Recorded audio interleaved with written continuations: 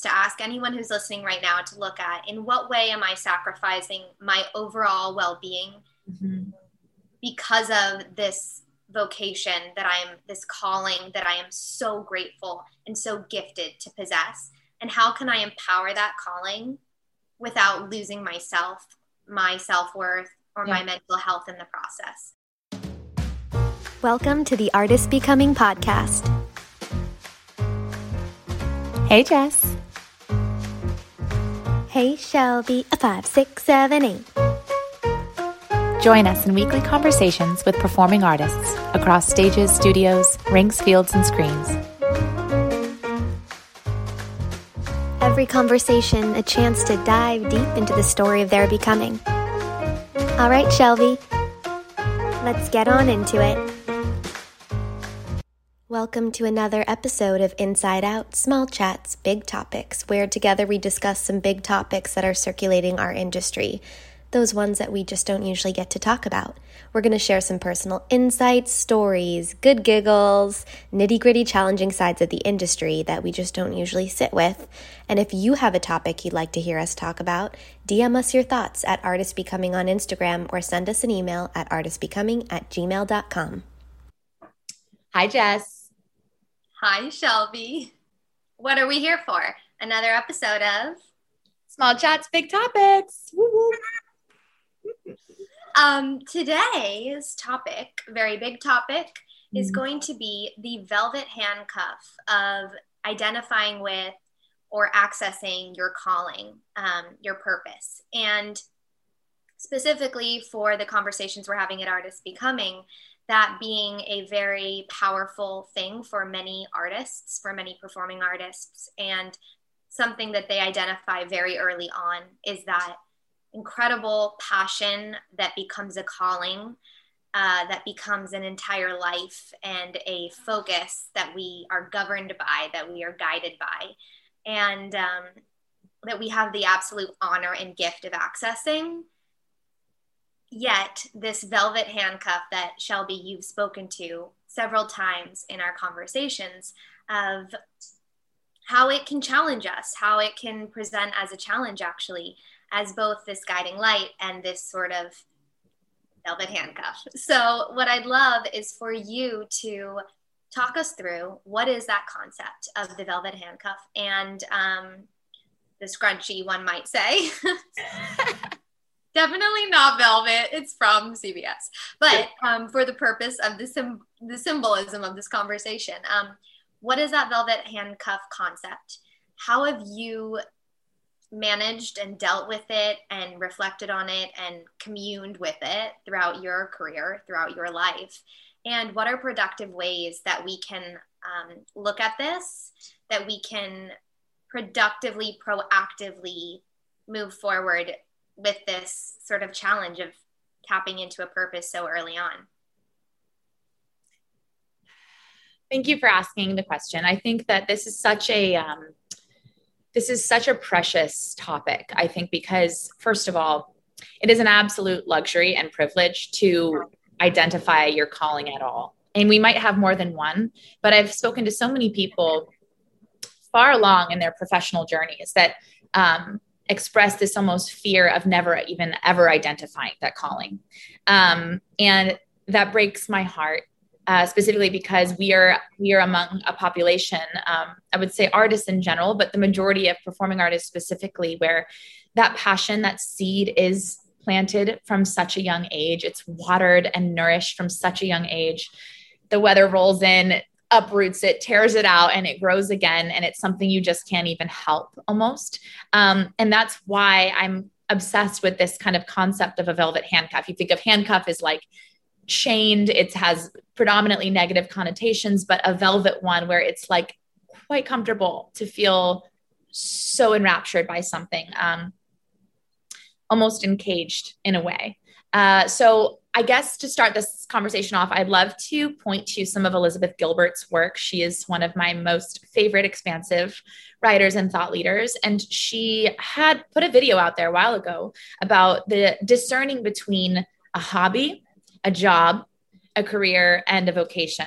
And it was just this like light bulb moment for me to understand that, a hobby is something that is zero stakes. You literally do it because it brings you pleasure. It brings you joy. You're not trying to impress anyone. You're not trying to make money off of it. It's just something you do for fun, right? And then you have a job, which is necessary to facilitate minding the contract that you keep with yourself of providing, whether that's for yourself, your family, what have you. It's not necessarily something that you love. Paying the bills. Pays the bills, right? Then you have, yeah. Then, and it's okay to not like your job. And a lot of people don't like their jobs, right? It's almost transactional. The job. Yeah. Job, J-O-B. Then you have the career, which some people might not ever have a career, which is fine.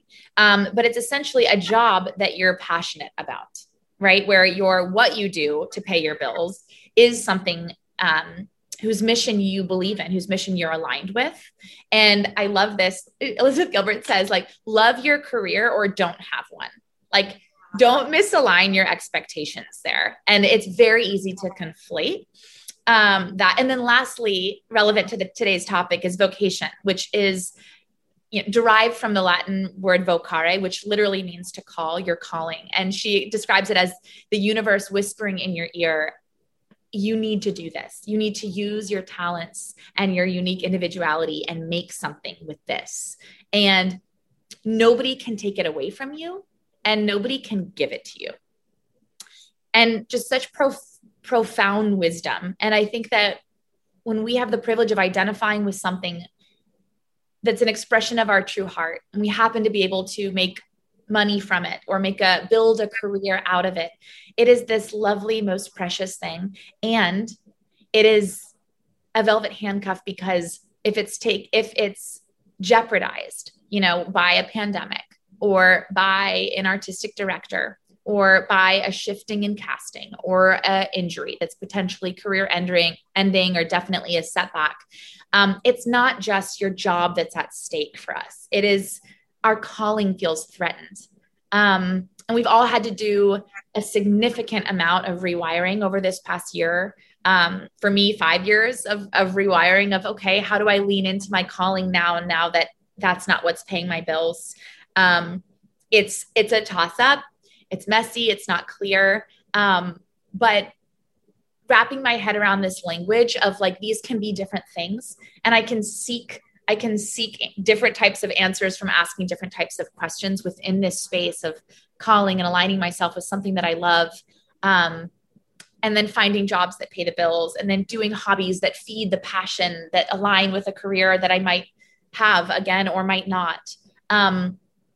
That type of like, almost like usurping of what we think and understand to be our life's work. There's flexibility there, and there's power in the flexibility. So I've gone on about 35 tangents, and I would love to throw it to you. Yeah, you just said something that I'm really glad that I asked you I'm glad that I asked you to explain how you view this velvet handcuff concept, because I didn't realize that I actually was interpreting it slightly differently. They both are. So you just really kind of expanded my mind when you said both. And I think both my view that I will share, it goes right alongside what you shared, which is just makes me realize how even more big of a topic this is, because what you shared was that the velvet handcuff, it's like when a pandemic hits or casting changes or you're injured, you're impacted in this certain way, right? And because you have this calling, and it's a direct infringement on like not just your job, but on your heart center, right? Yeah. So yeah. The other side to that disco ball that I saw was, I feel that where I feel the velvet handcuff is, and where I felt it, I certainly felt it when I wasn't cast in the role I wanted, or when I got injured and I was sidelined. I felt the pain of that. Like, well, now I'm removed from my guiding light. Like, this isn't that I didn't get the extra shift. It's that I literally just felt like my heart was broken by not being cast or by the injury.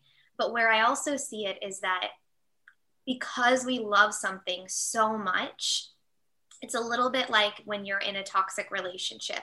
You allow because you have this certain purpose and this certain love and this you identify it so early on, you do sometimes more easily go against your own value system or go against your own self-worth or better judgment at times, because you come back to this sort of like, well, this is my purpose, so I'm going to treat my body. I'm not going to honor my body, because if I lose X amount of weight, I will get the role. Or I'm not going to use my voice and my better judgment to know that I'm meant to have a conversation with my director and level the playing field here a bit or speak my needs, because I love this so much that my voice doesn't matter. So that's where I think throughout my career, I felt the weight of that handcuff. That weight of that handcuff for me was in because our actual sense of self and identity can become so melded into that vocation concept, that calling concept, we start to lose. And that's where it taps into these conversations we've had about like identity crisis, body image, all those different topics kind of relate back to this handcuff, because we wouldn't have those issues if we weren't so blessed to have a calling, right? Yeah. Those aren't typical. They are issues that exist in jobs, but they aren't, because they are about a true sense of self and identity attached to something we love. And then the flip side of that, or not the flip side, but the extra element of the velvet handcuff is that when you start to depart and know that you've sort of lived that chapter, or unfortunately, maybe you have to stop because of an injury or for whatever reason, there is most likely a extended period of time in which you have to sit with the unknown and the discomfort of not having that other whisper that instantly drops into your ear and pulls you off into some, and you compare everything. It's like that, again, the toxic relationship where you the chemistry or whatever that might be. We have a chemistry with our art form, right? It's this chemistry, this electric butterfly, this like thing that you're like, oh my God, that's it. That's the one. That's the one, is how we feel about our art form. And then as you move on and you start to try new things and you're curious and you have new jobs, you don't get that electric feeling of like, I'm with my soulmate, I'm with the one. And so you perhaps don't invest in it. But oh, this is cool.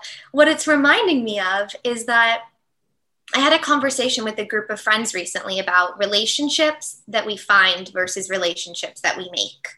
And it really relates to this, which is that for most of us, we found our art form, right? We found it. It found us. There was like a moment of just coming together of, I'm going to be a dancer, I'm going to be an actress, I'm going to be a singer, I'm going to play the cello. And there's like this coming together where you find it and then you go all in. But in life, a lot of relationships are ones, and maybe the ones really worth pursuing are the ones that you make, where you come into it with a set of values, certain comfort in who you are, and you take steps every day to really like invest in that relationship, in that job, in that art form.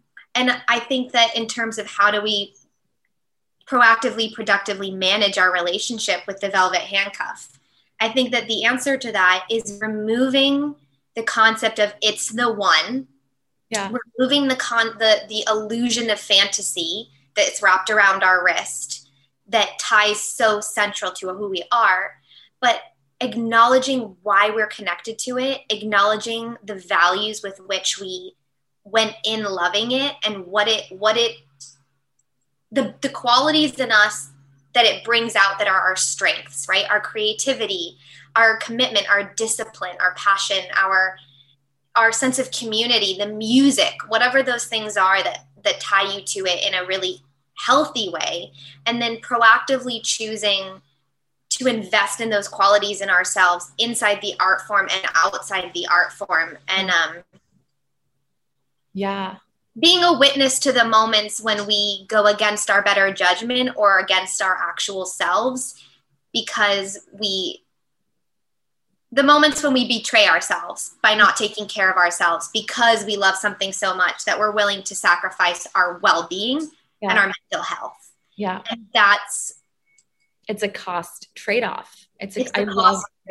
I love how you pulled that into toxic relationships. And I think that, you know, I'm sitting here trying to think back on the first time that I heard the expression velvet handcuff. And I'm pretty sure it was from a friend of mine that works for a very large tech company. And there's this thing happening over the past few years, specifically among competitive tech, big tech, they're calling it, where they're calling it. We're calling big tech. We don't know them. The Facebooks, the Twitters, where they make it so attractive perk-wise for employees to work there, right? So there's like 5 meals a day and car service, and like you can take a nap in the middle of the day or take yoga between meetings, which should be a thing everywhere. But just to say that they're making it, they're shackling a velvet handcuff onto their employees, where it's like, we're anticipating that you're going to spend your entire day here, but we're going to make it like super cush so that it's like lessens the blow. And so I feel like I took that a little bit out of context, mapping onto this idea of identity. But I think where it ties in is that artists show up for job opportunities with this insatiable thirst. And let me tell you, they're not getting the perks. Like they're not there for the perks. They're not there for some cush salary. We'll do it for free. Unfortunately, we'll do it for free more often than not. It is this absolute opportunity for abuse of power, unfortunately. And this just kind of like insatiability of artists wanting to share their talent at the cost of their well-being, at the cost of their health. And, then you're realizing your passion and you're stepping into your calling and you're doing it. But at what cost? Is it sustainable? Like, thinking about what Elizabeth Gilbert said, and she's like, the vocation will always be there for people that connect with it. Again, like nobody can give it to you and nobody can take it away. So maybe you have to have the job that pays for your bills so that you can continue building your career or lean into your calling in a different capacity. And there's seasons of shifting where you feel like one might align with the other in a different kind of way, or a more indulgent way, or a more, kind of pulled apart type of way where you're having to reconcile a bit. But I love what you said. And I think that it's absolutely true. There's room to manage the relationship in a proactive way. And so much of it is just the story that we're telling ourselves around it. And a challenge almost of, okay, how can I honor myself and honor the privilege of knowing what makes my heart sing, in a way that feels sustainable for my growth, for my well-being, productive. And, I'm not trying to say this like that's an easy thing to do. That is very much a practice, but little steps each day, like little self-affirmations, surrounding yourselves with empowering conversation, with mentorship, around the space. Yeah, I was going to say that the best way to end this conversation is with that very I was going to ask that very question, which was just that you just spoke it so perfectly. It's to ask anyone who's listening right now to look at, in what way am I sacrificing my overall well-being because of this vocation this calling that I am so grateful and so gifted to possess? And how can I empower that calling without losing myself, my self-worth, or my mental health in the process? And so I think maybe we all that's the note for today. Let's all take stock and sit with that. And to acknowledge that we can realize the same calling in many different ways. It's not always going to look like getting the contract or getting the role or getting the gig. Some seasons it might, and that's super cool. And you can lean into that platform of expression.